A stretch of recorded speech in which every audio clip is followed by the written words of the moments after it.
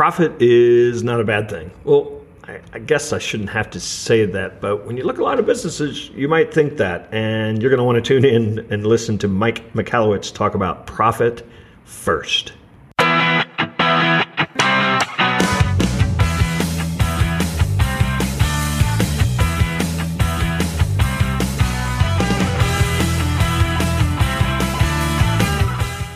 Tapping into your existing customer base could be the key to new business growth. Join me on this month's episode of Office Small Business Academy to learn about the power of referral marketing. It airs live Wednesday, February 22nd at 9 a.m. Pacific Time. Office Small Business Academy is a monthly web series created for entrepreneurs and small to medium-sized business owners as a source of ideas, inspiration, and smarter ways of running a business. Register to watch live or on demand at aka.ms/duct tape marketing. Hello and welcome to another episode of the Duct Tape Marketing Podcast. This is John Jantz, and my guest today is Mike Michalowicz. He is an author, entrepreneur, speaker, and we're going to talk about a new book from Mike called Profit First. Transform your business from a cash-eating monster to a money-making machine. That sounds scary. Welcome, Mike. Thank you, John. There was a little awkward pause there because I was actually bowing to you and then it connected that. You can't hear that over the wire, so thanks for having me on. So have you come up with a way, even how long have we known each other? This is probably your third time on this show, and we've hung out together. I still have to look up how to spell your last name every time I write it. So have you come up with a way to tell people, like some mnemonic device for Michalowicz? Yeah, I actually do have a mnemonic device. It's not the most flattering, but it works. So it's my cow as opposed to your cow. It's my cow. And then low as in not high, and then wits as intelligence. So if you picture your cow with a stupid cow, low intelligence, that's my cow, low wits. All right. I just tell people it's Jantz like pants. Oh, well, that's easy. It's very easy. All right, so let's talk about money and small business. So what is wrong with the general way that people look at the money aspects of their business today?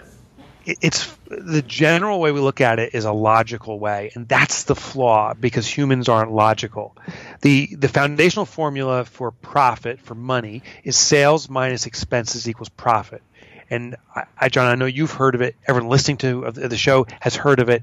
The problem is that's a logical formula, and it doesn't match our behavior. And the human behavior is when something comes last, in this case profit, we behave by putting it as insignificant. It's like saying, you're sick and saying, well, starting today, I'm going to put my health last. You would never say that. What we prioritize, we put first. So the problem with the old existing formula that we've lived by is profit is the final and last consideration, and therefore it never happens. At the end of the year, we're like, there's no profit this year, and well, maybe next year. It's the kick the can down the road game into perpetuity. Well, and I think you hit on it. For a lot of businesses, I think we might suggest that they don't even know what profit is. I mean, it's kind of, hey, I got my bills paid. Hey, I eked out a salary for myself, and even the thought of how to come up with a number that we call profit, I think, is actually somewhat foreign. Yeah, it's funny, when profit's there in their business, and what profit is, so we're clear, it's after you've covered all your expenses, you've accounted for all your sales, it's the remainder of cash available for distribution to the owners of the business as a reward. Like if you own stock in Ford or GE, when they send that quarterly profit distribution check, that's a reward for you being an equity owner in the business. It's a thank you. And that's what profit is. Yet people will say when there's a little bit of money left, they say, oh, I'm going to plow it back or reinvest. We use these very soft terms to say, oh, I'm going to use it as an expense. So there is never this reward for us. And so therefore, there is no profit. It's just a fancy term for saying it's an expense. What businesses need to have is at the end of the year, or I believe end of the quarter, when all the bills are paid, when the owner of the business has been fairly compensated for the work they've done, that's called owner's pay, that there's an additional reward for having the courage for starting and building this business in the first place. That's the profit distribution. And I truly believe we need to account for that part first, take our profit first, and then the rest will come into alignment. Don't wait for profit to come at the end, because it never does. Yeah, and we're going to talk a little bit about, I mean, there is some accounting in this, but there's also sort of a mind game in this too, isn't there? Yeah, it's based upon many behavioral principles. The core principle that, listen, if you get nothing out of this podcast that I'm doing with you, get one thing. Understand this principle. It's called Parkinson's Law. In Parkinson's Law, he was a theorist from the 1950s. He said that the more supply of something, the more we consume of it, and the less supply of something, the more innovative we become in extracting value from it. The classic example I like to use is toothpaste. A brand new tube of toothpaste, we'll use long beads of toothpaste. If the toothpaste falls in the sink before we brush our teeth, we'll put more toothpaste on it.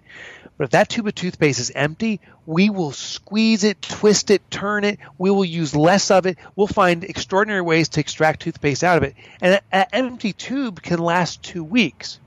The point is this. When we have a lot of money, full tube of toothpaste, we use it frivolously. We don't even know it's subconscious, but it's available, so we use it. But when we intentionally remove our profit first, reserve that money for ourselves as a reward and hide it from ourselves, now our business is being served up a empty tube of toothpaste. So it forces us, according to Parkinson's Law, to become more innovative, twist and turn ways to get more value out of the few dollars we have to make our business excel. And we become also more frugal. We use less of that cash to move forward. The funny thing is, when we started our business, all of us were started with an empty tube of toothpaste, and we found a way to succeed. The challenge is, as we start to grow and as money starts to flow in the business, it flows out just as quickly because of Parkinson's Law, full tube of toothpaste. So understand this behavioral principle, intentionally take your profit first, reduce the amount of money available to run your business, and you'll run it more innovatively. Yeah, that's funny. It's I years and years of being in business have experienced that it almost doesn't seem to matter how much money I make or bring in. There's the same amount left at the end, and I think that has a lot to do with that. So yeah, it totally does. It means you're human, by the way. Like that's the definition of being a human. So what are the basic accounting principles then of the profit first formula? Yeah, so the very first step is to take your profit first, and we already touched on this. This is the pay yourself first principle. We've all been told about this in our personal lives.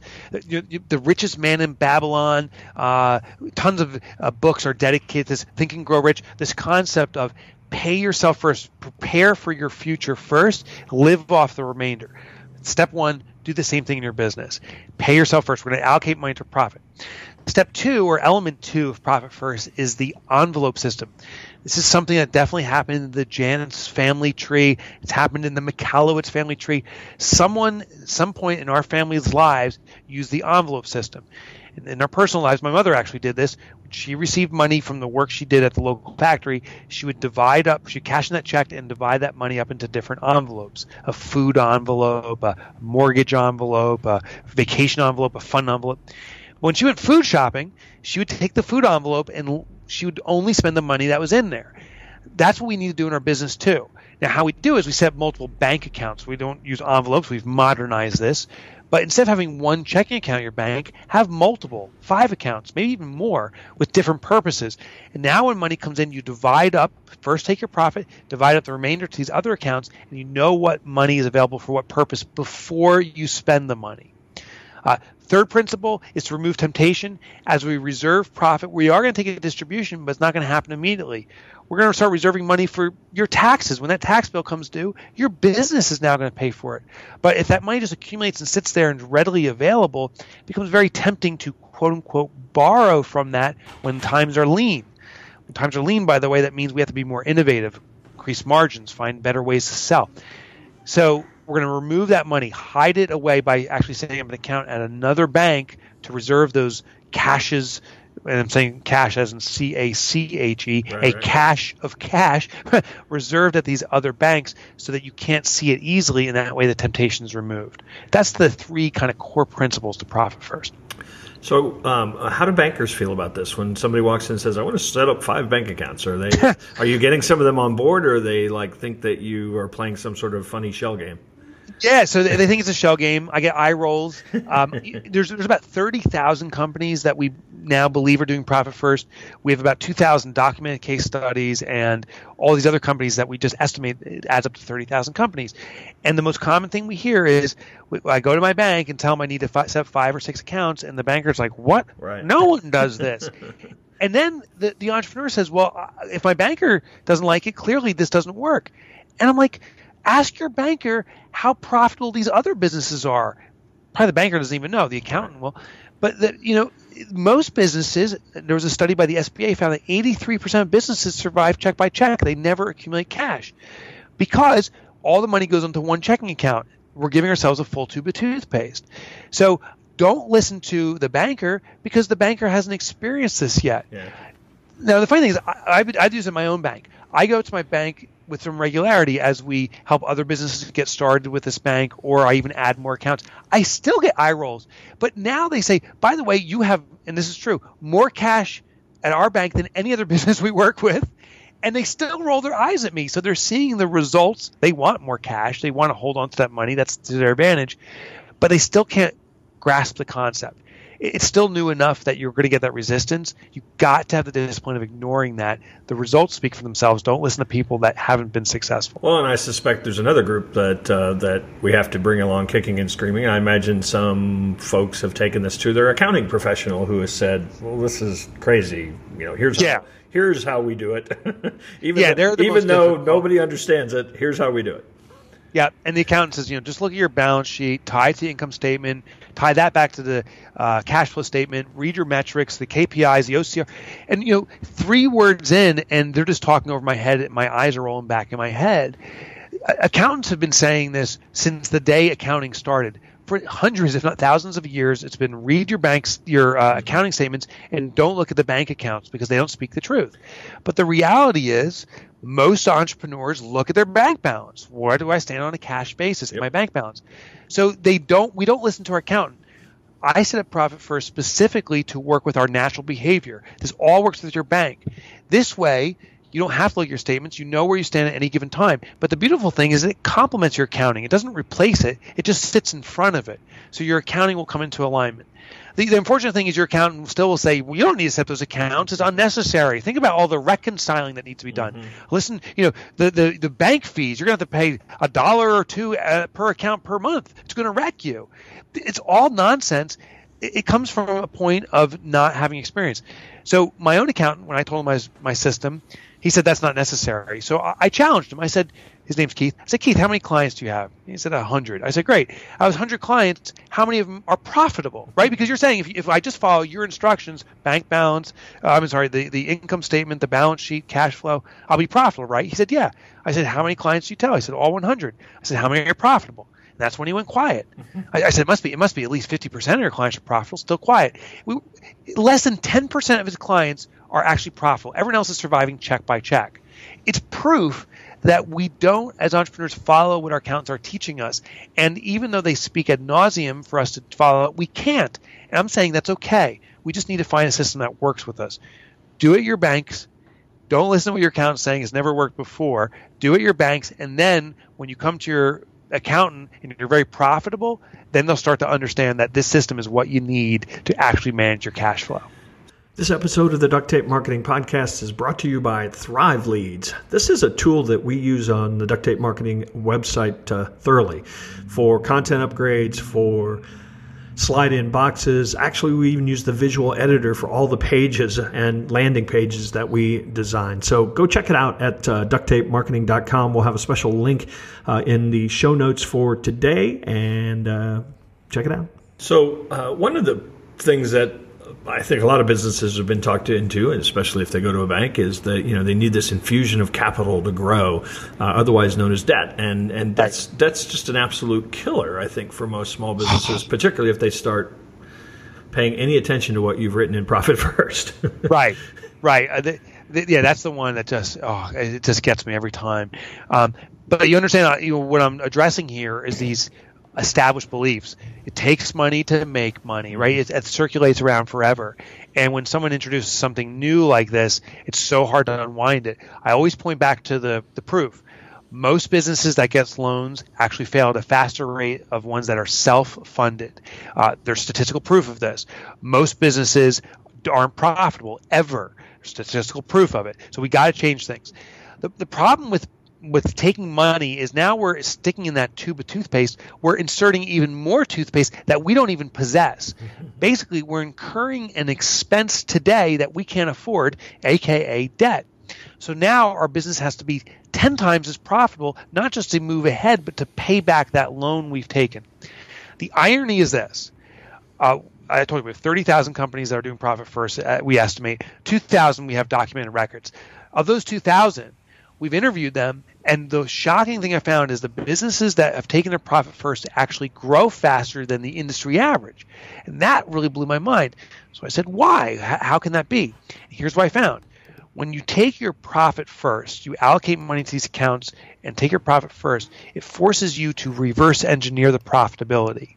What that means is you have to determine what products and services are the most profitable and which clients are the ones who are buying those most profitable products, which means you are reverse engineering niche specialization. Niche specialization means you'll build a very good reputation very quickly in a small category, which means less marketing effort. I mean, you preach this in duct tape marketing. Absolutely. You become focused in one area and you start hitting them more regularly. Awareness grows and the perceived value grows. And therefore, these companies actually spark faster growth because they've taken their profit first. Taking your profit first actually reverse engineers the fastest growth. It's ironic, but it's true. I remember early on in my business, I did take on some debt, and then I don't know what period of time went by, a year later or something. I was really starting to rock and roll, so I got enough money. I said, I'm going to pay off all this debt, and naively I thought, well, that was an expense, right? Well, no, you still have to pay. You still had to pay taxes on that amount of money. You were just paying back, right. And so it was like, wow, I'm never going to take on debt again. That stinks. Because when you do make enough money to pay it back, you really get hit with taxes that year. Yeah, it almost feels like you're being double taxed, which you're not. It's painful. It does feel that way. So when you go into a business, what are some of the things you look at to measure the health of a business? Because I'm sure you walk into some businesses and this profit first is great. Sounds really great, but they're actually not making any profit to take. So this is so funny. I was at a conference. This is absolutely 100% true. Yesterday, there was all these different businesses in there, and the speaker was not me. Another speaker went in there, and he threw up on the screen a P&L and a balance sheet. And there was accountants in the room, and he said, and you look at the top line revenue, this company went from, say, 10 million, I think it was to 12 million, and there was other numbers up there. And he said, how healthy is this company? What's it look like? And no one knew the answer until he looked at the bank accounts. And then you saw the cash at the bank was zero both years. So even though the business had grown in revenue, the cash position hadn't changed. It was literally zero in the bank. They were borrowing money. It was an unhealthy company. So the first thing I look at to determine the health of a company is how much cash are you sitting on? It's like looking at someone physically and saying, are they in shape or not? Let's step on the scale and just measure you up right there. That number does not lie.